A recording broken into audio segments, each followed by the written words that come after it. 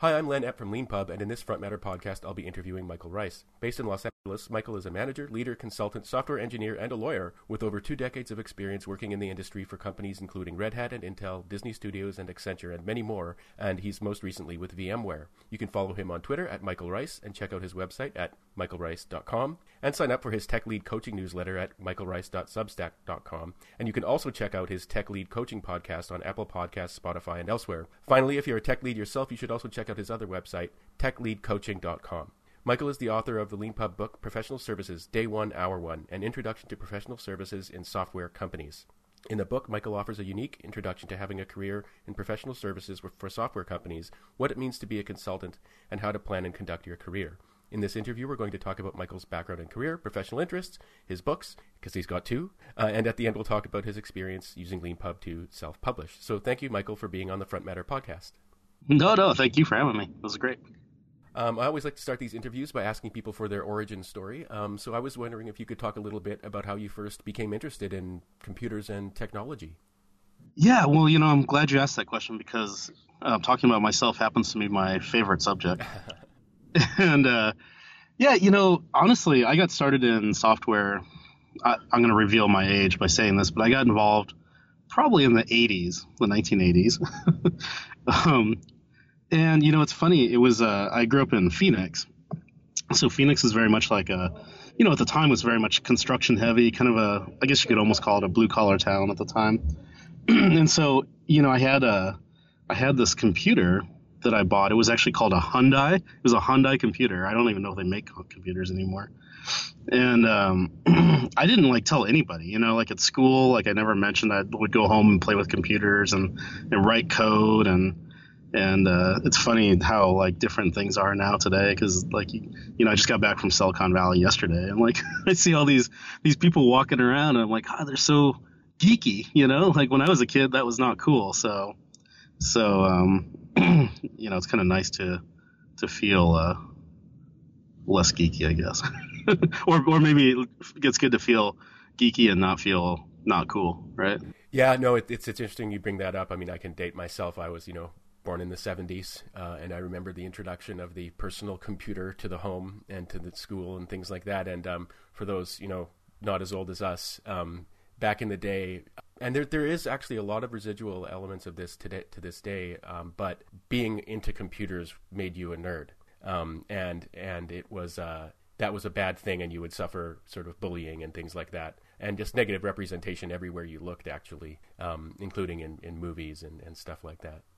Yeah. But that has completely changed, or that hasn't completely changed, but that has changed a great deal. And so, what was when you got your first computer? Did you start coding, or did you play games? Well, those were those old PCs, right? So there wasn't a whole heck of a lot you could do. You could write code, BASIC, and you would get, I don't know if you remember, but they had these magazines you would buy. They were there was Computer Shopper, that really big, thick magazine, but there were other magazines too, and what they would have is code in them. And you had this kind of special ruler with a magnifier, and you kind of roll down line by line and hand transcribe the code. And that's pretty much what I did. There were a few games. You could go to Target, the Target convenience or store, right? And you could buy floppy disks with some games on them, but they were all text-based or really, lousy graphics. And then later I got really into I bought a modem, right? I talked my mom into buying me a modem. And, on the back of Computer Shopper, they would have all the phone numbers you could try to dial. And, more often than not, you get a busy signal. And but you try to get into some bulletin board system.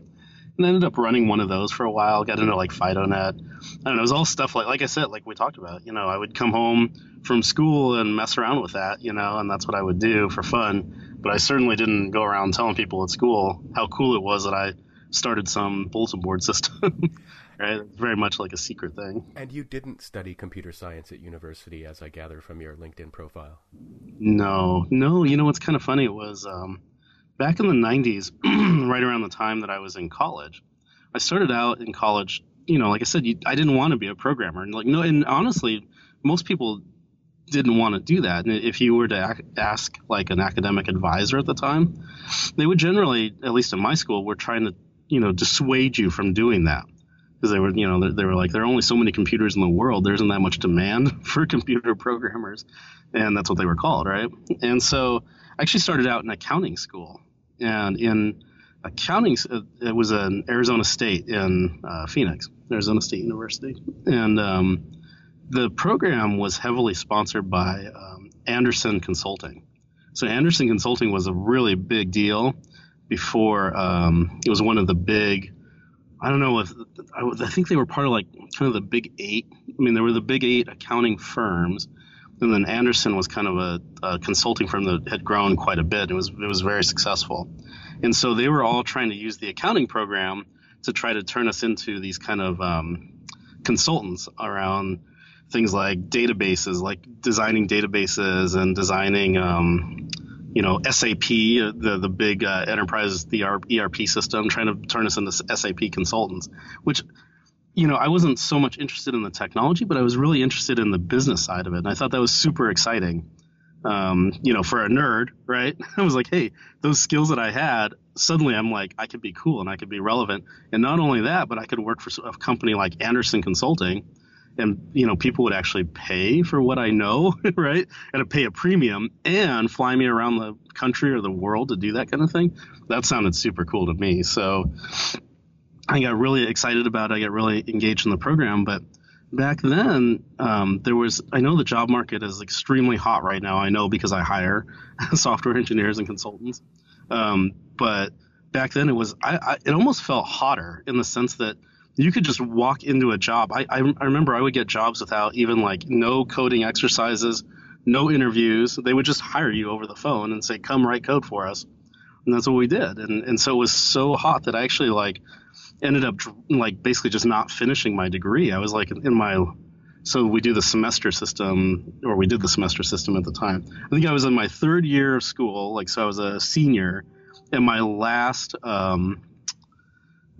semester, I didn't even finish. So it was so good that I just went out and I ended up working for Intel at the time. And so I didn't finish. But then ultimately, once the online school programs came on, I finally did finish. But it was quite a while later. And they didn't have a computer science program at the time. We're talking mid-90s here, right, I imagine? Right when the World Wide Web was kind of exploding. Yep. Yeah.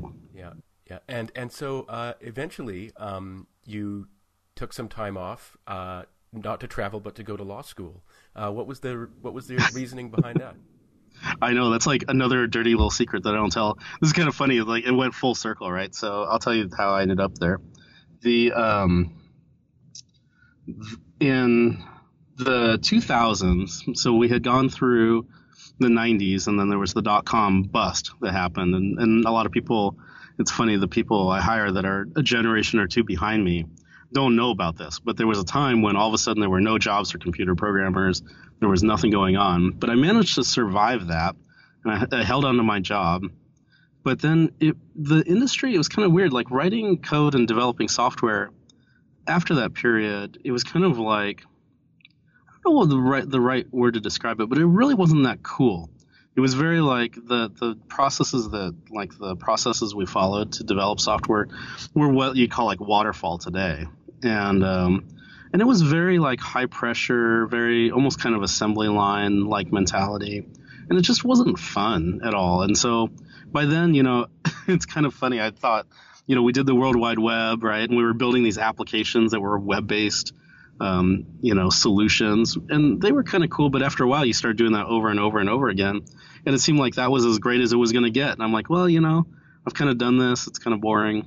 And so my stepdad in Arizona was a judge, a county judge. And so he had a huge network of lawyers and friends.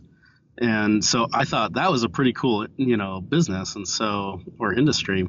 And so I just kind of took a break. I went up to Seattle, went to law school, really loved it. Like I said, like I told you, I was kind of a college dropout in a way.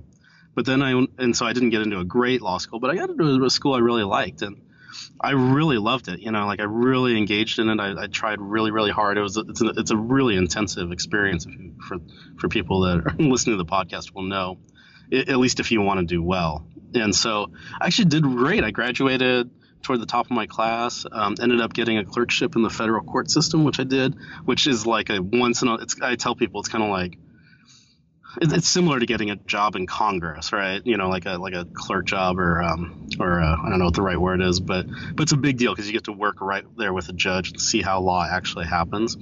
Love the experience, but the only problem was when I came out of that clerkship, it was like the height of the recession still, and so there weren't a lot of options even for somebody who had done pretty well.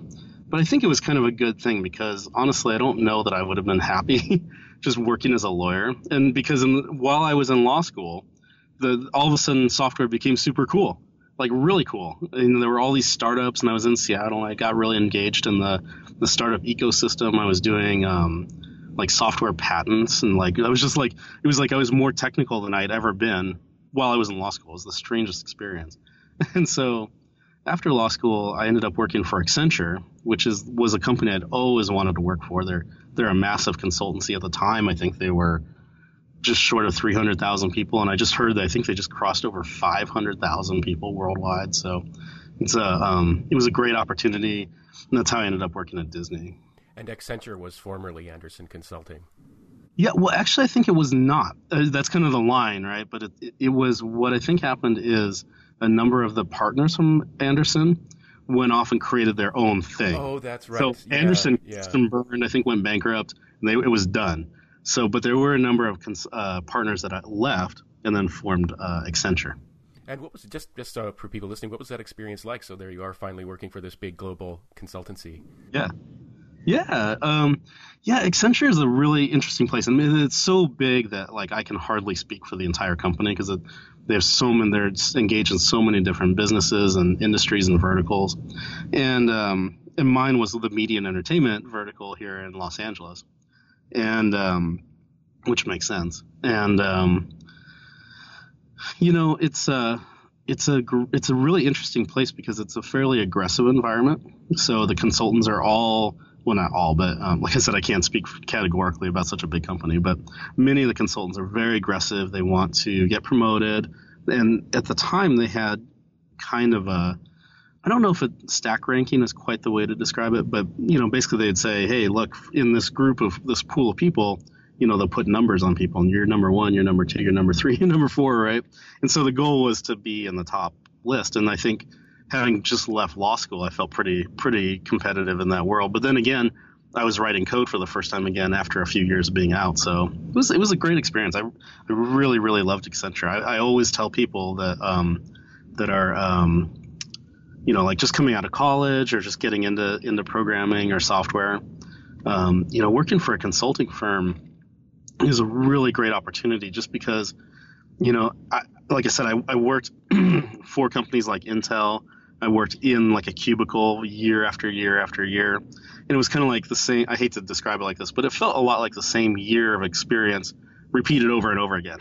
Or maybe it was like 1 year of experience spread over 6 years, right? But in consulting, it's like real rapid fire. So you're kind of constantly going from one project to another. The players that are involved are different. The pressure, there's probably usually a lot more pressure, not always, but a lot more pressure to get things done. So it forces you to grow in ways that, if you're just kind of working in, an individual contributor role in a big company, I think you just generally don't get those kind of opportunities to grow. Yeah, I think I know what you're talking about. I spent a few years as an investment banker working in mergers and acquisitions in London in the European utilities sector, which sounds boring, but, it's like all of a sudden someone taps you on the shoulder and it's like, the next day you're in Paris for 6 months working on a company like that you knew nothing about the day before, and then you have to get really into the weeds, and it can be really exciting, and there can be this incredible. It's a lot of hard work and it's a lot of hours in jobs like that. But if you like what you're doing, if you like change and pressure, and to some extent competition, those worlds can be a very good. Even if you don't want to do it forever. Having a couple of years of experience in an industry like that, and in like consulting, it sounds, can actually really, really change you, and change the way you approach challenges and whatever you go on to do afterwards. Just to digress for a moment, so we'll come back to your career as a tech lead and a consultant and the things you write about in your books. But so you're a lawyer and you're software. What are one or two of the things that software engineers should know about the law in the United States that they typically don't know? That's a great question. I think there's a lot of different bodies of law, and I think the one that I would recommend, so intellectual property obviously comes up a lot, and I think people get a little wrapped around the axles in terms of how intellectual property works. And I think in a lot of ways, I would say it's probably the least important area to focus on when you're writing code. I think some of the more interesting areas are what's happening now. If you think about a lot of the technology that we're building today, touches lives in the ways that, when you and I were kids, it didn't, right? Mm-hmm. Back in the early days, we would just write a game or, build some little thing. But now, the applications that we're building, obviously collect a lot of data. They connect people. They do things that intersect with people's daily lives in ways that never have before. And so I think having a good understanding of not just the law, but like why the laws are there. I think it would be a very interesting area for software engineers or product managers or people that are building software to think about. So I think they're often seen as like a stumbling block or something that gets in the way of getting things done. But I think if you're to step back and think about, all these different countries that your software might run in, they've written laws. You may or may not like the way the law was created or what the law says, but the law is supposed to express, that society's needs and their desires, right? And so things like privacy has obviously become a huge issue here in California. I think rather than trying to work against the law, or push up against its boundaries, just kind of think about like, what is society trying to tell you as you're doing this thing? The privacy actually matters, that there's some value, there's some kind of like human societal value behind the law that's there. And so I think if you can work within the spirit of the law, and, I think in most cases you're going to be in good shape. And I think you're kind of on the right side of history if you do those things, honestly. Yeah, it's a really interesting thing, especially if you are in part of a small startup. I'm LeanPub's resident non-technical person, even though I do some coding and have to know how to look at code. But given my background in investment banking and stuff like that, I'm the chief compliance officer and the data protection officer, and it's my job to read the GDPR, like actually read the legislation. And you just mentioned privacy in California, and something that recently came into being was the CCPA, or California Consumer Privacy Act, which we're based in Canada, but we have to know about this. We're based in Canada, but we have to know about the GDPR as well. And it's a really interesting thing about the law now, where a region or a country or even a state can impose rules that then apply to people doing stuff that are far away and have nothing to do with it. And so you actually have to, in the same way that like California's automotive regulation can end up setting the stage for the whole country, or like, Texas's textbooks decisions can set the stage for textbooks around the country. One small part of the world can affect the rest of it when it comes to what you're doing if you're a company operating, or even an individual operating online. So I was wondering if you could talk a little bit about the CCPA, if you happen to be up on it. I don't want to put you in a position where you don't want to talk about it. Yeah, I probably can't go into it. Okay. I can't. I mean, that would be something we could do a whole thing about someday. Yeah. Okay. No, I thought I'd try and take advantage of having you here as a lawyer, because I've been reading about it, and we've been adjusting our terms of service and things like that in order to adapt to it. So my loss. Yeah. So you're like, hey, let's schedule a podcast, get free legal advice. Exactly. Yeah, that's exactly what this was all about. But anyway, in any case, yeah, no, it really is an interesting thing that, being a software engineer, you kind of have to know the law. Yeah, but like I said, I think I don't know. I just don't want people that are hearing this, or that, I don't want you to get wrapped around the axles with what the law is so much. You know what I mean? I think it can feel like antagonizing otherwise, and I think it's actually, they're the quirky laws and the ones that cause you frustration, and it can feel annoying, but it's also part of, like, it's part of being in society, right? Like we don't drive our car at 100 miles an hour. Well, I mean, not usually 100 miles an hour down the 405 here in LA, because we're putting people at risk, right? And it's dangerous. So, and I think the law is there to protect against those kind of harms, just like it's there to protect people's privacy and their rights and what they value. So I think if you change your relationship with the way you look at the law as a software engineer, you can find a little more happiness and a little less frustration, hopefully. Oh yeah, I couldn't agree more. I mean, there are sometimes, bad laws with bad lobbies behind them, but typically a law is there because a lot of people were concerned about something and they want to.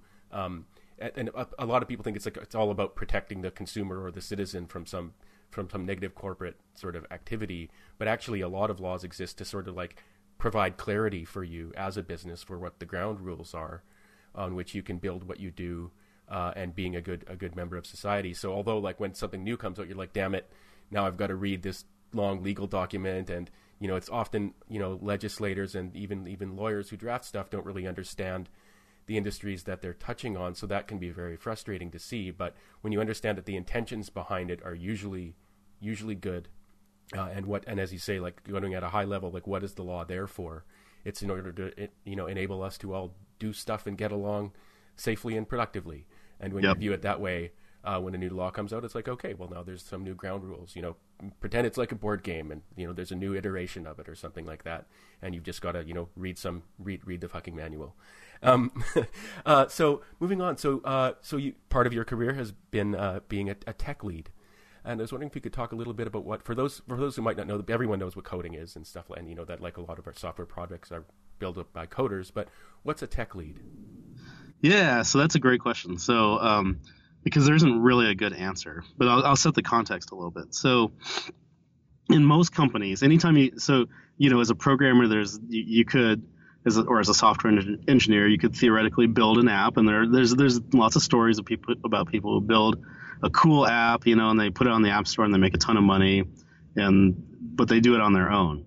The reality is, in most organizations, it's a group of people building software together, and so there are managers. Typically, in an organization, you'll have like a team of software engineers, which might be more than just software engineers. There could be like quality assurance, QA people. There could be product managers.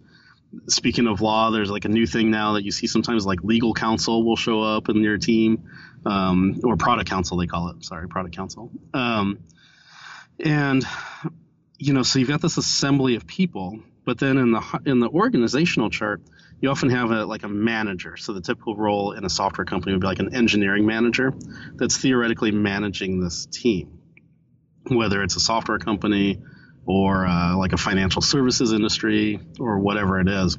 You'll have an engineering manager who's ostensibly there to make sure the team's getting all the things done and getting the features developed and shipped and all these things that we do in software engineering, which is a lot more involved than just programming, right? Programming is writing code. The vast majority of software engineers spend 90% of the time reading code or talking about code or thinking about code, and very little time actually writing code. So anyway, tech lead is often this kind of amorphous role that you'll see show up from time to time, depending on the organization. So if an engineering manager has, let's say there's in his or her world, let's say they've got 5 or 10 software engineers, but they've got a number of projects coming in, right, or a number of products they're working on, or features, or whatever. It's usually more than just one thing. It's usually lots of things at once. So an engineering manager, if you think about who they are, they're often software engineers who got promoted into this role. And so they've got this kind of like big field of stuff they have to work on. They've got all these like people they've got to manage. They've got all these projects. Like they've got things in terms of projects. They've got people, and they've got time, and they have to like kind of manage all this stuff. It's pretty chaotic. So most engineering managers or people in that, at that first level people management layer rarely are able to actually keep track of all the stuff. And so what they'll do is if you've got a team, let's say you got a team of like 4 or 5 people, the engineering manager will often just kind of like go and, tap one of those individuals for any number of reasons to say, look, I'm going to delegate some of the stuff that I'm supposed to be doing, in terms of like, making sure that all the right products, all the right features are being built, they're being built the right way, on time, on schedule, etc. I'm going to give that to you, tech lead, right? And so, if you Google out there for tech lead, you'll find basically for every tech lead that writes an article on what a tech lead is, they've had their own experience. And they'll kind of write it and they'll say, this is what a tech lead does. And then you go find another article that says, this is what a tech lead does. And it's hard to triangulate because of the way that the tech lead role shows up. It just varies depending on who the engineering manager is, what the team is, and what they need. So the answer to the question is what is a tech lead? I'm going to give you a consultant answer. It depends. It depends a lot on the circumstances on the ground and what the needs are. So. But some of the skills do kind of cross boundaries, and I think you've written about the importance of listening, which sounds quite abstract, but it's actually a pretty important thing. I was wondering if you could talk a little bit about the importance of listening and why it's sometimes challenging for a tech lead to do that. I think listening is challenging for everybody, right? Don't you? Yes. So, in thinking about, in the book I wrote, it's How to Be a Tech Lead. It does need a new revision, so I'm so grateful that LeanPub lets me revise books because it definitely needs a refresh. But the idea is because the tech lead role is really varied in terms of like what the needs are, in the moment, what the role is for you at that time. I tried to focus on just a number of capabilities really that I think will get you. I call them Pareto capabilities. So you're familiar with the term Pareto, right? I saw it in your book, but I actually didn't look it up yet. So if you could go into what that is, that would be great. Yeah. Yeah, and I think it'd be helpful for people that aren't familiar with the term. It's a term you hear a lot, at least in my industry. And so the idea was Pareto was I'm gonna bungle. Somebody's gonna correct me on this, which I hope they will. But Pareto was what was he? Was he a mathematician or a researcher of some sort? And he kind of found this idea that like 20% of the activities usually result in 80 or 20% of something results in 80% of the impact. Mm-hmm. So it's this kind of weird principle that seems to hold true in a lot of different situations. The real common one is organizationally. You'll have maybe 20% of the people that have 80% of the impact. It's kind of true in sales. It's true in all kinds of places. And so I was thinking, like, in all the time that I've been seeing tech leads, and one thing that would be interesting to talk about is how lousy a tech lead I was. Yeah, but I noticed that very successful tech leads later in my career, once I had evolved a little bit on my own, but also like seen other people in the tech lead role, and I've seen hundreds of them by now. It's kind of the patterns that I've seen. This is by no means some kind of exhaustive Google type research, which I wish I could do. But I've noticed that I think that listening, and the reason I draw it out as one of the first 4 of the most important capabilities is because I think it's the foundation of everything. And if you think about what's like so wrong organizationally, you've probably seen this in your world. You probably see it at the coffee shop in the morning. It's like so much of what's going wrong in projects is that nobody's heard each other. So if you're a tech lead, if you haven't really heard what your team is telling you, then you can't really lead them. And vice versa, if you haven't heard what the product manager really said or what the engineering manager really said, if you haven't been able to hear what they're telling you, then you're just going to fail. Like, you're just going to make mistakes. And I think, like, as simple as the term you hear sometimes is motherhood and apple pie, which is not, it's kind of getting to be an old term, but as simple as listening is, I think it's really important, and I think we overlook it. So I wanted to call it out first. Yeah, no, that's a great explanation. And yes, it is definitely a universal challenge.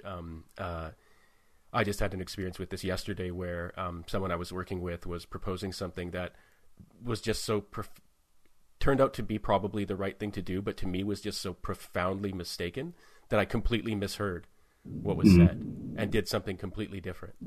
Yep. And it was just like I was in an alternate universe, and it was me that I had to get over, and that didn't mean agreeing, but it meant just being sort of outside of myself enough that I could actually hear what this other person was saying was something I failed at because I was so preoccupied with my own sense of what was the right thing to do. So yeah, that can definitely be really hard. And you mentioned that you write about this in your book, that your first experience as a tech lead, everything sort of was finished, but you would have given yourself a grade of a B or even a C if you'd had to do that. Can you talk a little bit about that, what that was like and what you learned? Yeah, and like to pick up on that last point about listening, I think you really, it's kind of funny with that. Like it's amazing how much we block our own listening. It's like we want to blame other people for not saying things correctly, or like, making you angry or making you mad or irritating you or whatever. But usually it's just like, if you just can get out of your own head for a minute, you can actually hear, and it's hard. It's very, very hard. And it's not a normal human thing to do, to put your own needs aside for a second. And so I think, that's kind of the thing I had when I was, my first time really getting a project. So this was a semiconductor company in Phoenix, and not Intel, but a different one. And we were going to rebuild it was like an Excel-based process it was like people like your podcast listeners are going to fall asleep when they hear this, but it's a very typical kind of enterprise software type thing to do. But there was this an Excel process where they generate quotes for people that want to buy the company's products. And strangely, that's actually really complicated because you've got all these like, channel partners and, discounting and all this stuff. So it's actually really complicated to generate a price for most companies of any size. And so this process was to try to like automate that. So if you rewind to the early 2000s, enterprise Java was like a big deal. So there was all this like really hot architecture about enterprise Java and Java Beans and all this cool stuff, and multi-tier architectures. And the reason I'm kind of diving into this is because everybody's like ears and eyes are glossing over as I describe this. But I thought that was the hottest technology around, and I thought that was so cool. There was this problem they presented to me of like, hey, let's like improve this process. All I heard is like, I want to build enterprise Java. And I want to improve my career, my resume, and this is going to make me, another 20% on my next gig or whatever, right? Building the software was more about what did Michael want to build, less about like what did the company actually need and what did they want. That wasn't my biggest problem, of course. So the biggest problem was that was actually a fairly cool design. People were game for it. So I got a team of one person. This is starting to get to be old history now, so I don't remember all the details, but there was one person onshore and two people offshore. I think it was that configuration. Kind of a mix of senior and junior people. And I remember I was just like, oh my God, I'm like in this position where I have these great ideas and I want to tell people to do them, right? If they would just do what I told them to do, they would understand how awesome this is, right? But actually, like being in that position where all of a sudden I'm like, hey, I want X, Y, and Z to happen. And then people look at you, first of all, it's like this public speaking moment that you're not used to, especially as a really nerdy software engineer. Remember, I was a nerd, but trying to hide it. And then you're in this moment where you're like, you've got these people looking at you, whether it's on screen like this or in a room, and you're like, hey, I want to do X, Y, and Z. And the minute you step into that moment, I call these like leadership moments, you're actually stepping into this weird new version of yourself, right? And it can make you very nervous. And all of a sudden you're like, it's almost like out of body, right? It's almost like you're watching yourself talk to these other people. And, once you get used to it, you stop feeling like that. But in the very early days, suddenly you're very self-conscious. You're like, what am I saying? Am I saying the right thing? And it's all about you, right? And so you're not really listening when if somebody says, oh, well, but what about this problem? Your design, you said you want to do this design, but what about this? What about that? And they have their own vested interests, right? And they want to do things their way also.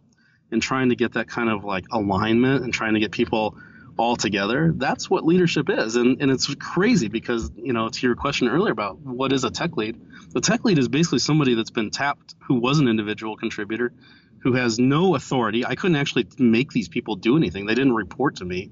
And I had to lead through influence, which is actually, if you really read a lot of leadership stuff, influence is the hardest type of leadership, right? Like it's an advanced level of leadership. So we take people with no experience who probably aren't really used to like getting humans to be aligned and get on track.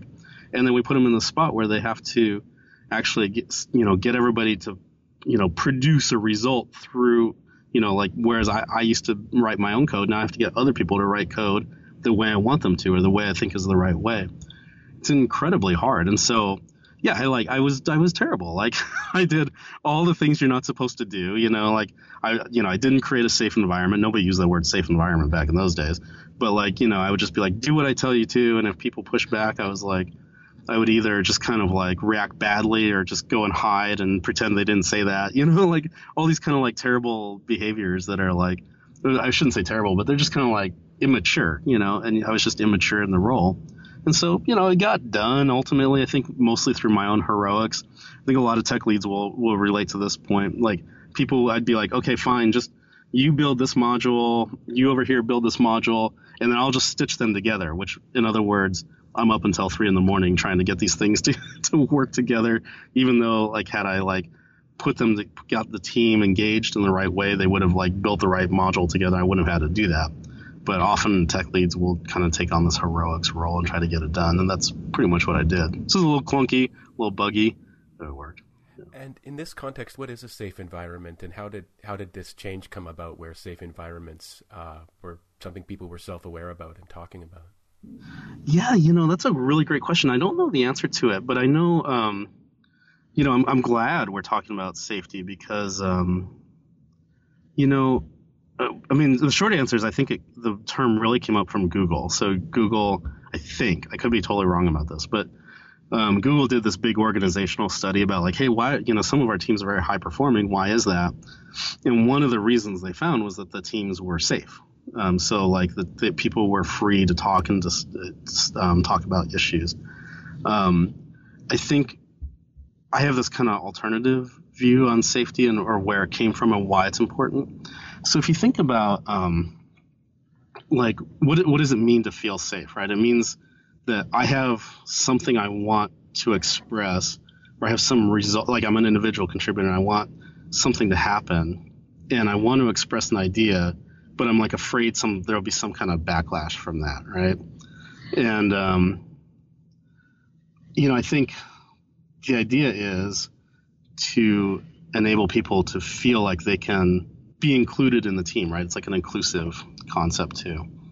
And I think the reason why it's particularly hard in software or in technology is if there's some new work that's really interesting around like emotions, right? And different, so you can think about emotions. I can't think of the author's name right now, but it's really good.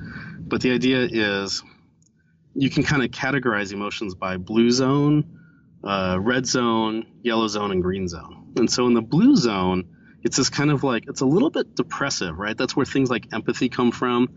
And, it's a little bit sad, but it's also where all your intellectual capabilities come from too.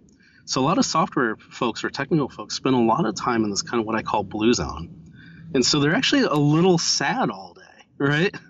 And so they're a little melancholy, but that's because that's where a lot of their intellectual horsepower is coming from.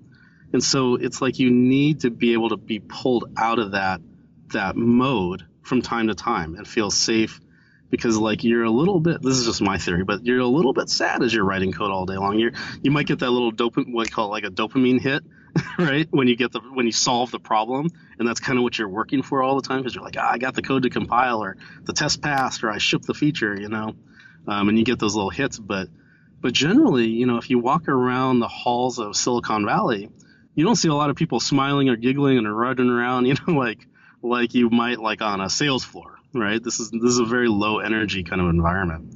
And so I think when you spend a lot of time in that mode all day long, you can be a little reticent to like come up with ideas or talk. And I think as a tech lead or anybody in a leadership role, no matter, even if you're just informally trying to like get the team to gel and be cohesive and successful, you have to make it safe for them to be like, okay, let's come out of that mode.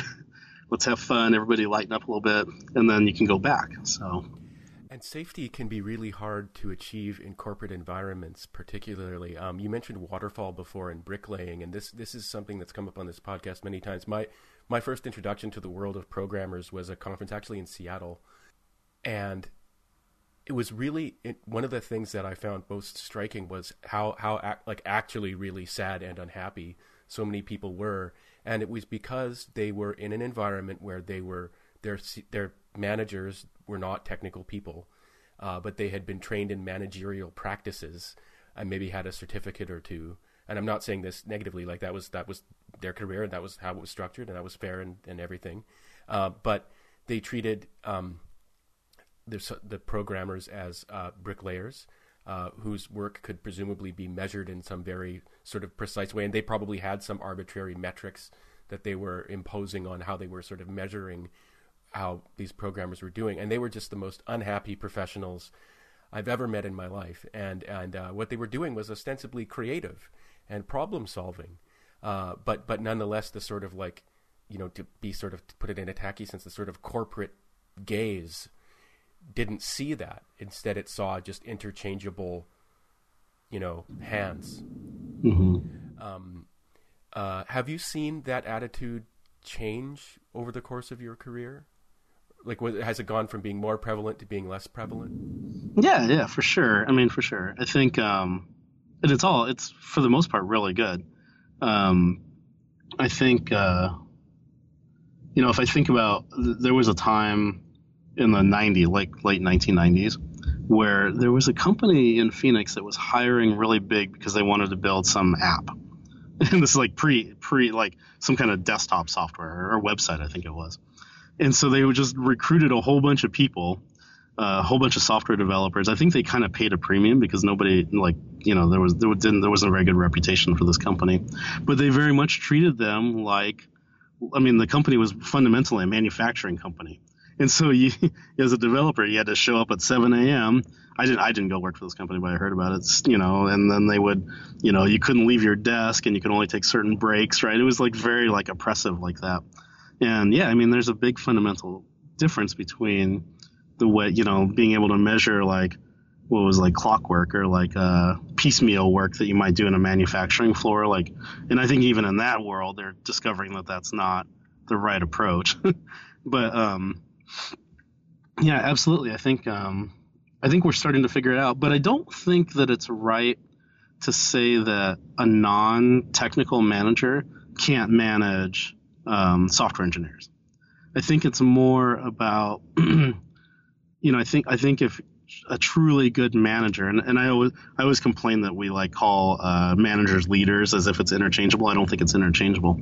I think you can be a really good manager of anything. If you're a good manager, you could literally manage anything, but you have to be able to, invest the time to understand what the people on the ground are doing. So if I were to go work for, manage In-N-Out Burger, I might be able to do it, but I'd have to like spend quite a bit of time understanding how the people on the grill line or whatever it is do their work and what motivates them and what makes them excited. And I think, to your point, if, software engineers, it's a big industry now, so I can't speak for all of them, but a lot of them really get that what really gets them animated, gets them excited, is solving a problem, right?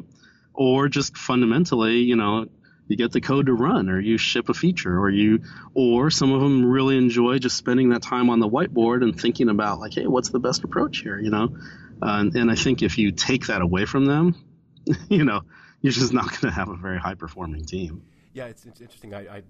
Reading your book was my first introduction to this idea of a blue zone and then these other colored zones. And I'm just imagining probably the red zone is danger. Is that correct? Yeah. So it's red in the sense that honestly, like this is like something, and a lot of this isn't in the book. I want to do it in the next revision of the book. But the idea is what's really interesting to me lately, or really has my attention right now, is writing code is a very like cortex heavy activity, right? So it's, if you really think about, like my oldest kid right now is doing math, so I help her with her homework. She's in 4th grade, so they're doing fractions.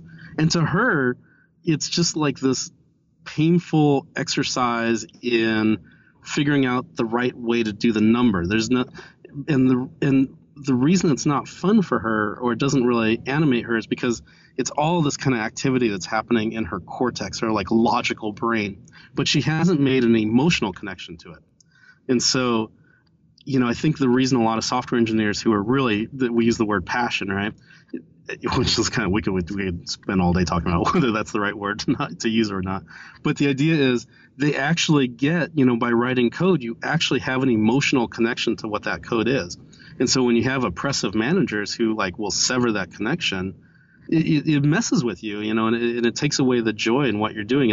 And then it becomes a strictly logical exercise. And I don't know, should the button be on the left or right, or should we have should the function look like this or not look like this? And pretty soon you just become disengaged. You're like, I don't care, whatever will satisfy the boss is good. And that takes whatever that emotional love out of it. And so to your question about the red zone or blue zone or yellow zone, it's fair to have all those emotions, but it may be okay. The red zone would be things like you're angry, you're raged, or you're irritated, or any of those things.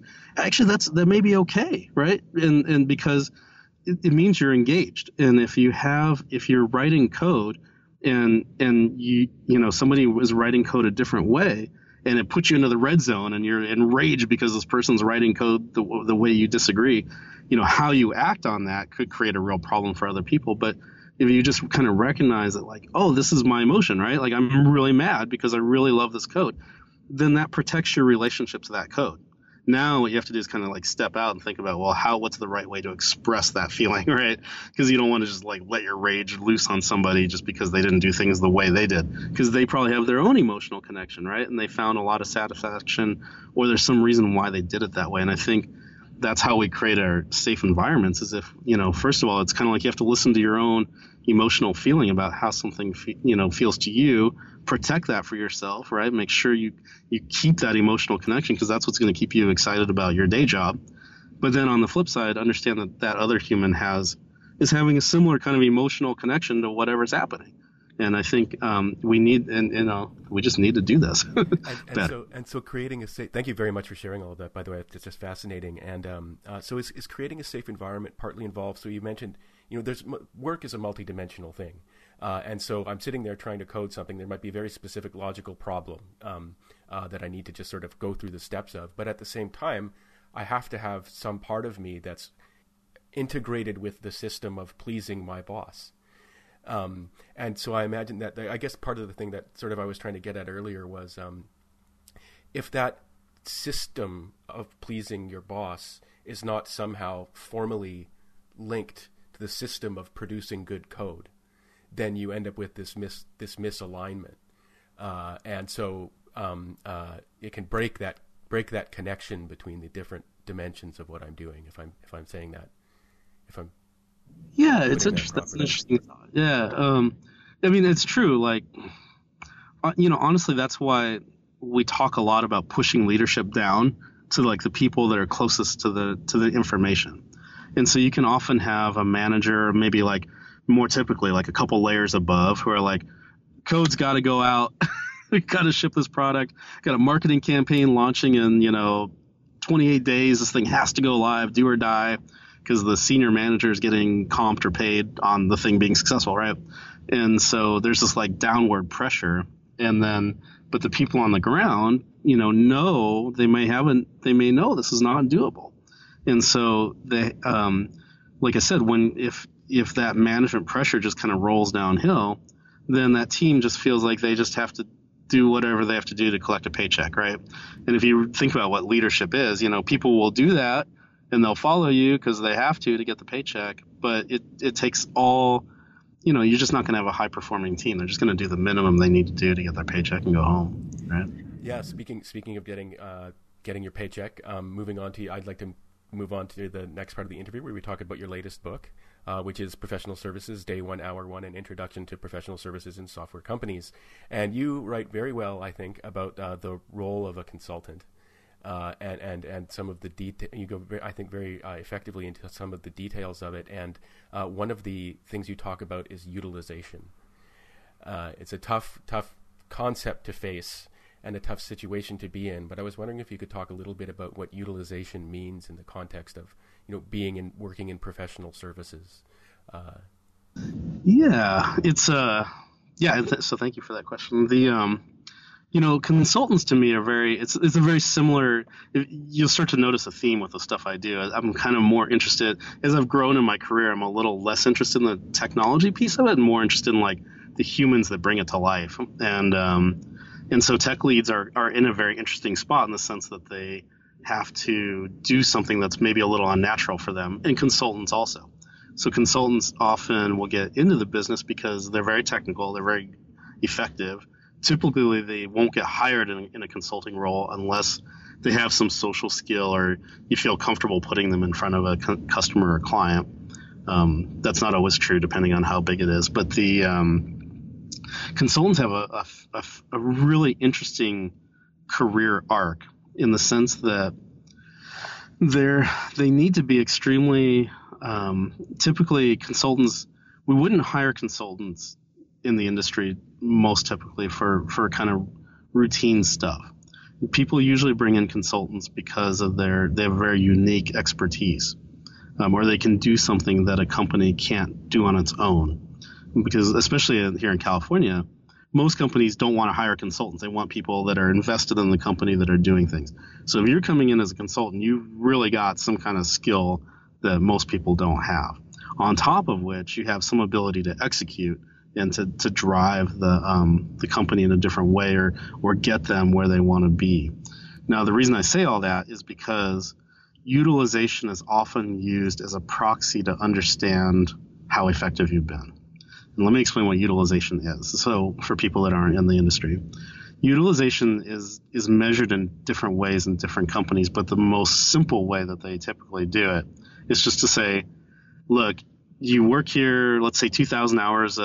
We pay you a salary for 2,000 hours a year, which is, roughly, right? Let's just say it's 40 hours a week, 50 weeks a year. How many of those 2,000 hours could we actually bill you out for, right? So by bill you out, I mean like you're on a customer, you're selling an hour for X number of dollars. How many of those 2,000 hours, your inventory of 2,000 hours, did you actually deliver? And so you could be like, you could theoretically be over 100%. You could be like overutilized. And if you think about the economics of how consulting firms work, they make money. That's how they make money, is by you billing time. And so, it can be very much a proxy for saying, this one consultant is getting used a lot. So, that person must have really special expertise, special ability to execute or impact the customer. So we're going to, that utilization is really awesome. And so we want to use that person a lot more, whereas somebody else's utilization is lower, as a shorthand way of saying, well, they only build 1,000 hours, so maybe, they're not the right person for this industry. But that creates a huge amount of stress as a consultant, right? Because if you think about it's kind of the crux of where the book I have is called Day One, Hour One. But executing well in that first hour of the first engagement is like where you're thinking like, am I going to be able to stick around on this project? So you've got the pressure of the project, the client, the people on the ground, your managers. You have to know all about the technology. You got to be on the bleeding edge. And then you're worrying about whether you have enough hours to bill. That makes it sound really dismal. I hope in the book I paint a picture why it's actually a really great career. But, it's this pressure of like, oh my God, I have to make myself useful. But if you really step back and think about what that means, in some ways it's kind of harsh, but it's kind of also how economics works too. And so, you want to be relevant and valuable. And I think when consultants spend a lot of time thinking about their utilization, it's a kind of a proxy for how your career goes. Like I said, I just returned from Silicon Valley yesterday, and it's a pretty tough environment. If you want to be a software engineer there, This isn't the 1990s anymore. You better be really sharp on your game all the time, and that's how consulting is. So. Yeah, and so so one thing one has to be aware of throughout one's career is the I mentioned the word gaze before, but the gaze of your manager upon you is actually like pretty specific in some cases, where they're like, this is exactly how many hours this consultant billed, and this is exactly how much we paid them, and what's the difference between the two, but at the same time, of course, as you write, but even though you can't bill out anybody for speaking at a conference, that increases the value that you can bill yourself out at going forward, and things like that. So it's never like really, or it ought not to be treated as being something as precise as just the sort of like simplest way of formulating the metric. But it is something that as a consultant you have to keep in mind what other people's view is of your utility generally, and that's both your managers and your clients. One thing I really liked about your book, and you sort of getting into this a little bit, is the focus you have on mindsets. This is something that's very important to me in the way I try and think about the world, that we often try and formulate things in terms of like forces or lists and things like that. But actually every situation a human being is involved in involves the mindset that they're in, and that the mindset that other people are in. And so this is, although it seems a bit abstract, it's actually a very powerful way of thinking through situations. Your book is all about, day one, hour one, and I found it just so fascinating. Like the sort of drama of it is something like, it's something that might not be apparent to people who are outside it. But the work of a consultant is, Sunday night you say goodbye to your family and you fly off to another city. It could be many hours away. You could be, an example that you give, I think, is, there you are, you suddenly find yourself lying in bed at 2 a.m, but it's actually midnight your time. And then you do the work. And I've been in this situation myself where it's like, oh, wait, hold on. So my first meeting is going to be at this time, at this place. And then you have to back out when you have to get up. And then you realize, oh, that's in like 3 hours or 4 hours.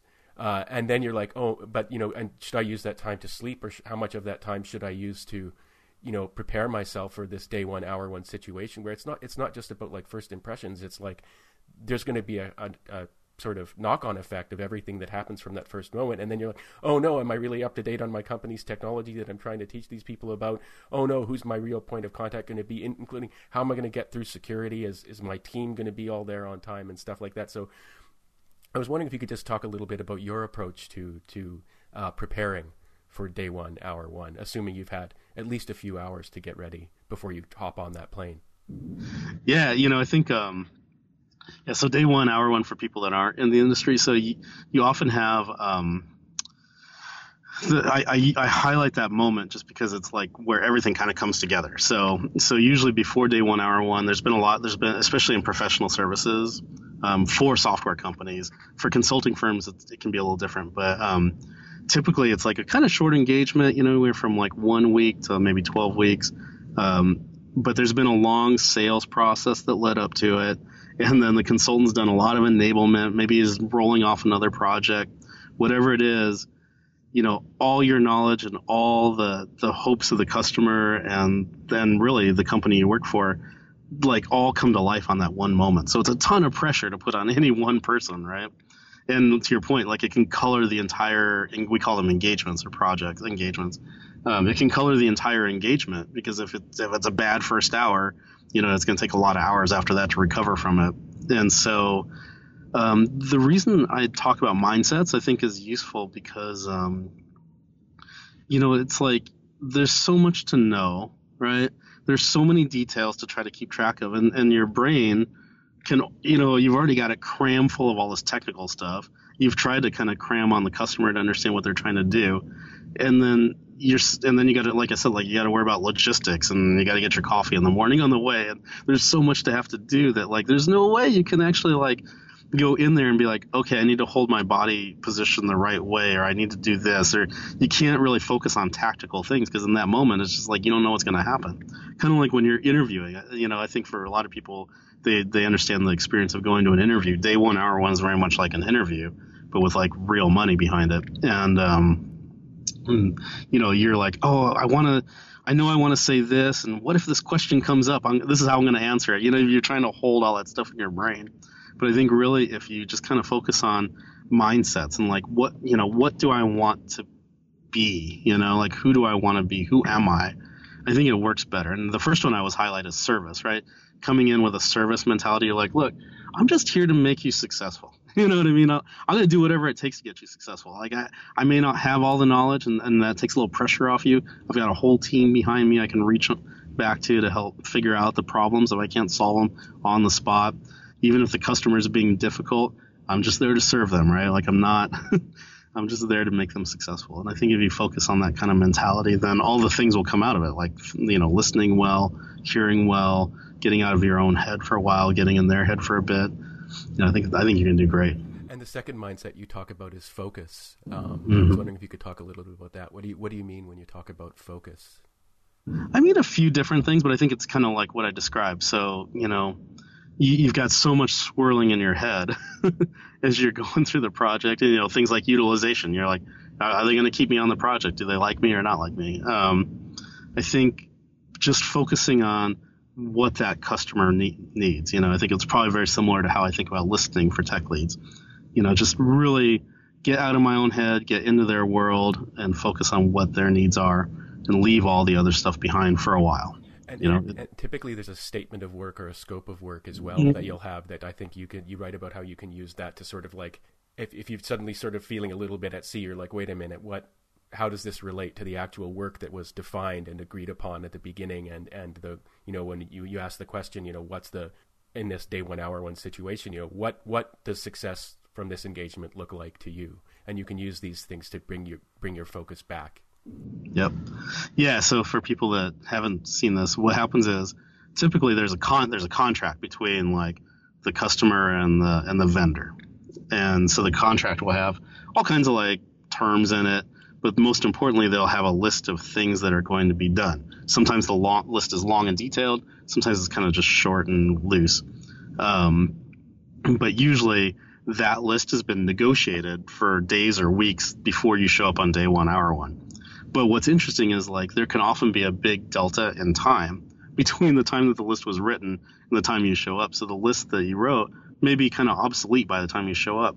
So, really like in that first hour, just really focusing on the idea of like, hey folks, I'm here to, I've got my service mentality. I'm here to make you successful. What does that mean? Like I've got this list. Is this list still good? Are we still going to do these things? At the end of when I get on the last flight out of here, how are we going to know that I've done a good job and that you're successful?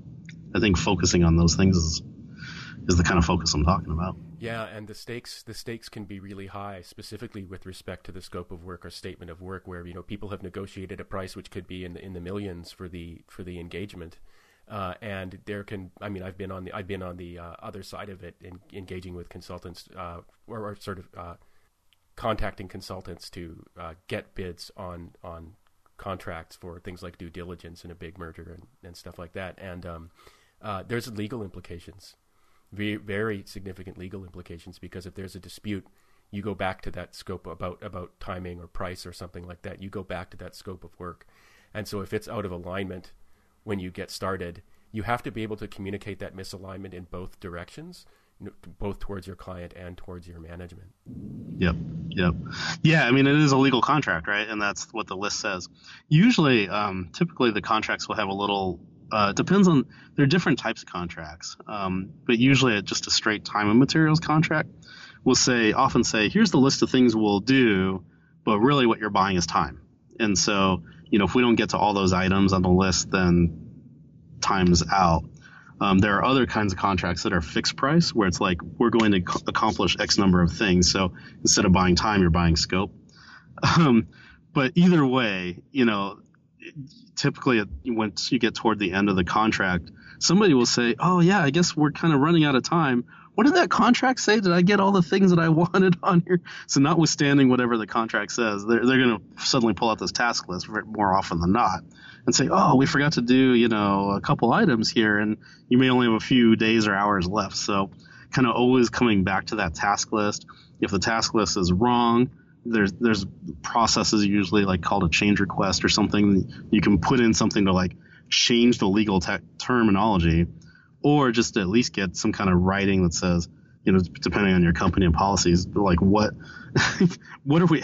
I know this is what we said we were going to do, but I'm here now. What are we actually going to do? And just making sure, usually there's a project manager involved in the project who can kind of help you with that. But if not, then it's kind of on you to say, let's make the list, right? And let's always keep coming back to that list every day, with the idea that the list is supposed to contribute to an end state at the end that made you successful.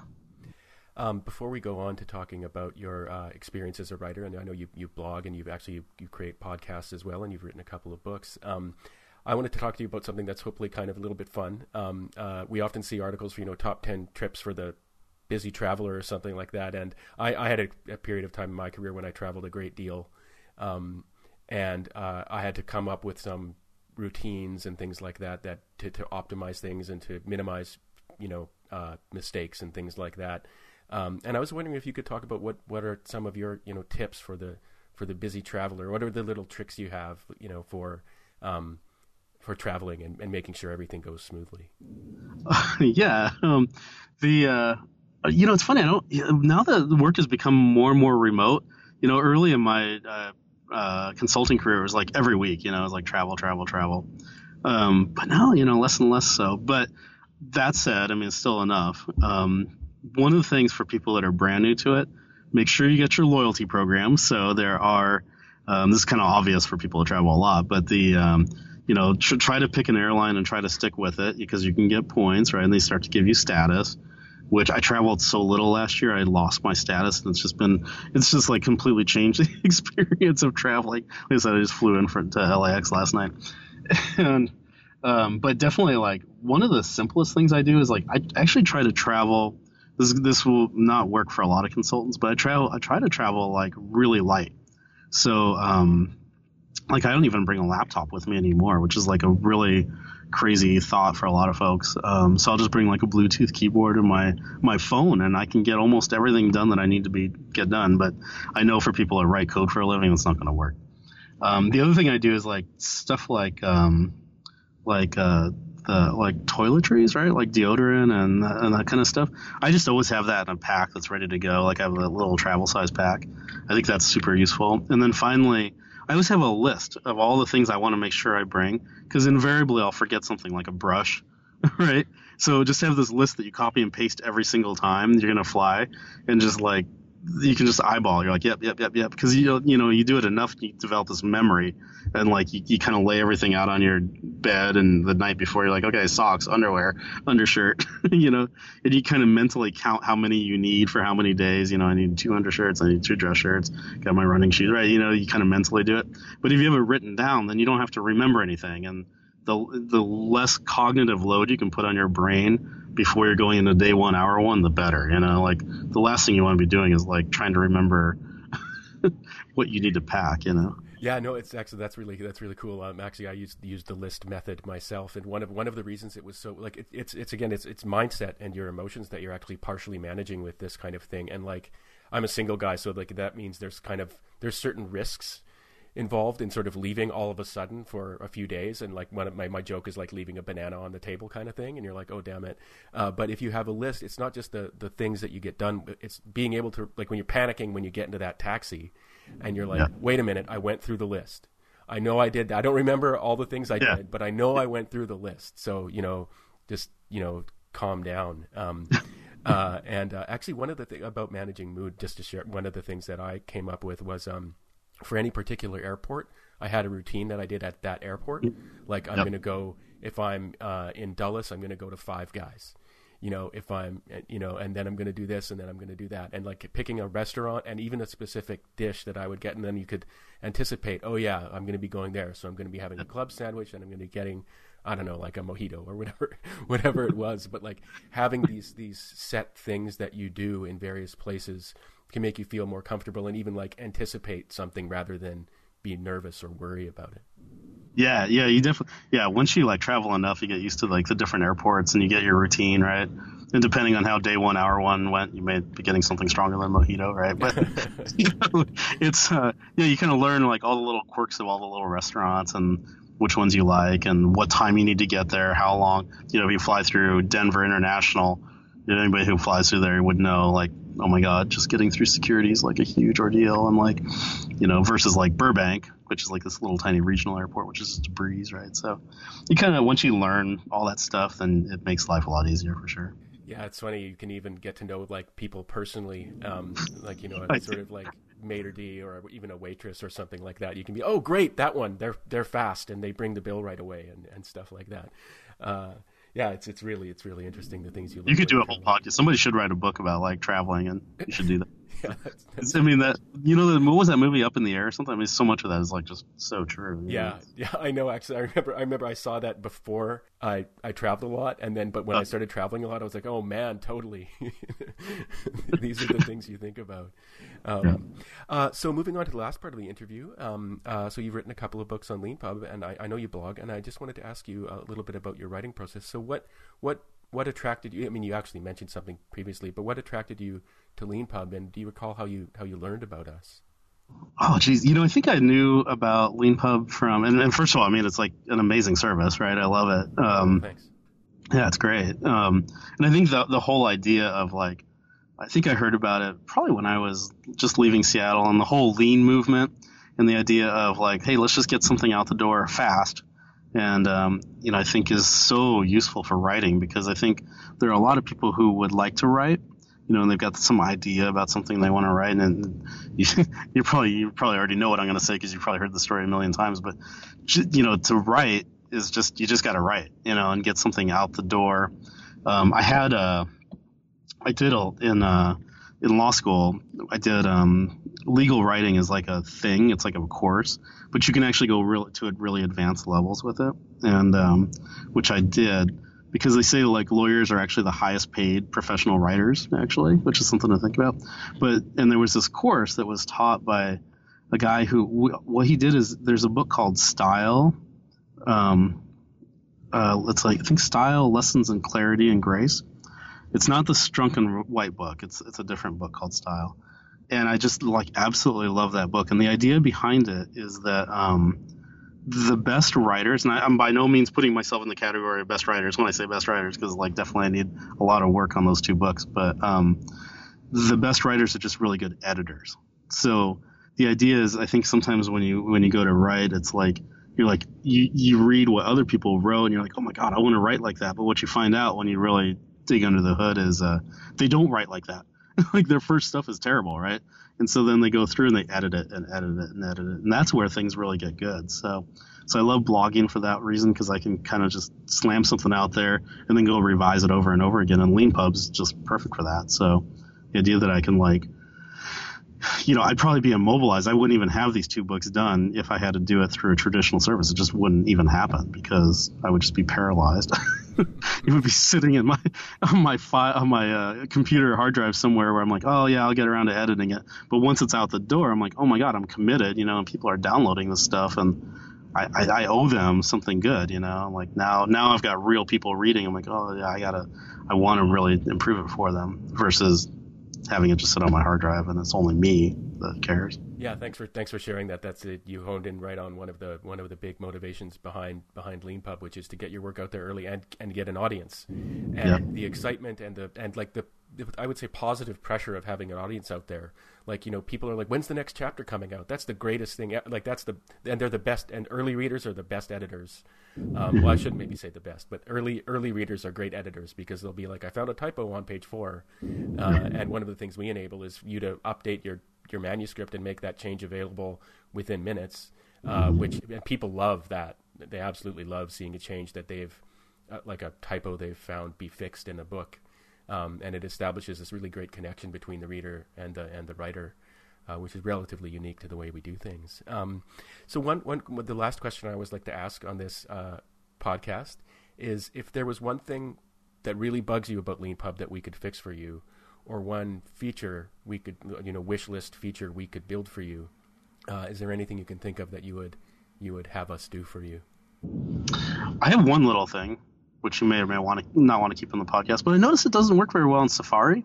The editor, that seems to blank out. So on Chrome, it seems to work really well, but on Safari, it's a little less stable. Oh, well, thank you very much for sharing that. We actually haven't had anyone report that, but that's probably because, one of our sort of internal weaknesses is that we all use Chrome all the time, and so there's like, all sort of tech companies have their little biases like that. We all work on Macs and things like that. So problems particularly with Safari, and for anyone listening, we actually like to hear about problems with Leanpub. It helps us improve it. Same way that authors like to hear about problems with their books.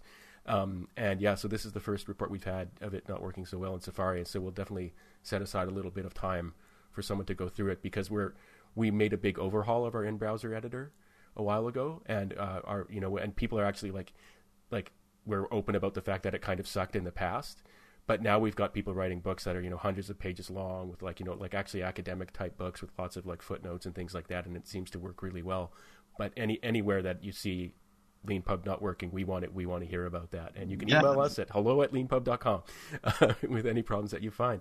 The other one I would say before you move on is, and maybe you've heard this before, I mean, I didn't hear it on any of the other podcasts, but so I come from an open source background, so my prior company was Red Hat, and one of the things that I think would be super interesting, but I don't know, you'd have to make it pretty lightweight, is the idea of, what if, as a writer, I write something like this, like professional services or tech lead? A lot of people have their own point of view on this. And so, it would be cool for me to open it up to say, hey, if other people have contributions they want to send in to me, besides just like, hey, here's an email, here's an idea, but actually make a change, kind of like on GitHub. Like the whole world's getting kind of used to this like collaborative development cycle. It'd be cool if you could have some kind of way of doing that, or if nothing else, some kind of GitHub hook or something. I think a lot of your technical writers would really appreciate that. Yeah, we do. Thanks for that. Yeah, we have heard that from authors before. I think, and it's like we've actually had, because there's so many of our authors are programmers and creative people. We've actually had one or two people build their own little systems like that. And I don't say little to be demeaning or anything like that. Like just like simple things that you can do kind of in a night. We do have a GitHub writing mode, I should mention. So if you're writing your book in GitHub writing mode, then anybody can do a PR, and contribute to your book, and then you can sort of approve or reject that and add it to your book. So that, and we have a Bitbucket writing mode as well. We also have a Dropbox writing mode, and Dropbox has various sort of collaboration features as well. And we even had a Google Docs writing mode for a while, but it proved too difficult to be reliant on a third party like that in order to sort of troubleshoot problems that people would have.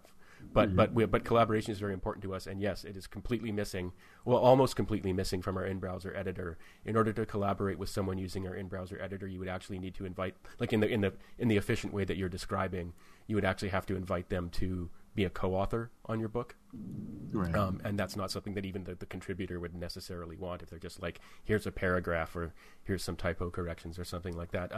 We also do have, I should mention, we also have forums. So once your book's been published, you can create a forum, and people can based on the platform Discourse, and people can contribute that way.